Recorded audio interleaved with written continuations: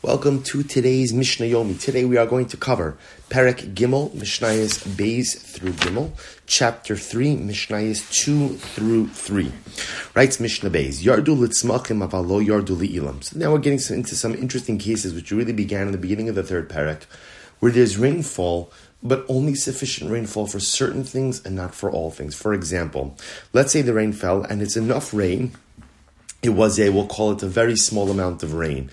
So therefore, again, it's good enough for plants, for tzmachin, but not good enough for trees. So apparently, again, in order for trees to be nourished, they require a heavier rain that's able to penetrate to a greater depth of the earth. So let's say enough rain came down for plants, but not enough for trees, or le'ilan v'lo l'tzmachin, or the reverse, enough rain for trees, but not enough reverse for plants. So remember again, we'll get into this a little bit more. The Gemara actually explains this, that heavy rains, while they're good for trees, are not good for plants. So you could have a situation where although there's a heavy rain and perhaps quite a volume of rain, it may not be the right type of rain for plants. So the point that the Mishnah is making is, let's say you have rain, but it's only enough rain to take care of either plants or trees. What's that?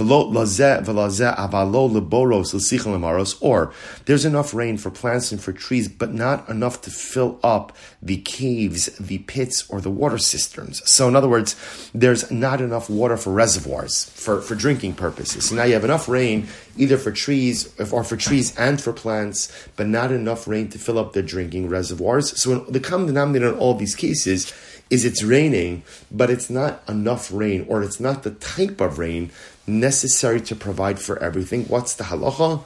Masriyan alehen miyad. So we begin to fast, and we begin to blow the shofar immediately.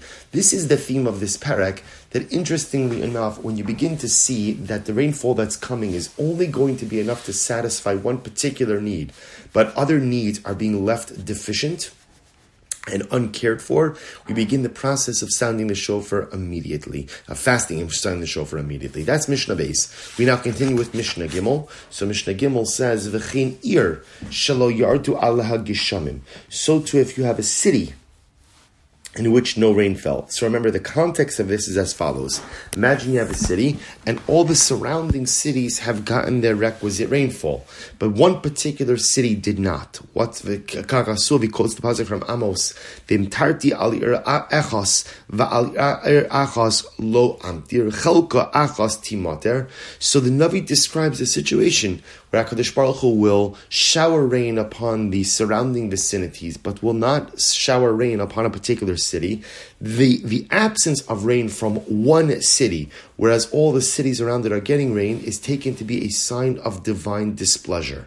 As a result, Osa'ir mis'ane u'misra'as, so that city which lacks the rain begins to go ahead and fast and sound the shofar immediately. Because again, the fact that everyone else is getting rain and this one city is not getting rain creates a sense of urgency for that particular city. So they don't go through the normal progression of first fasting and then shofar, but rather again they begin to fast and blow the shofar immediately.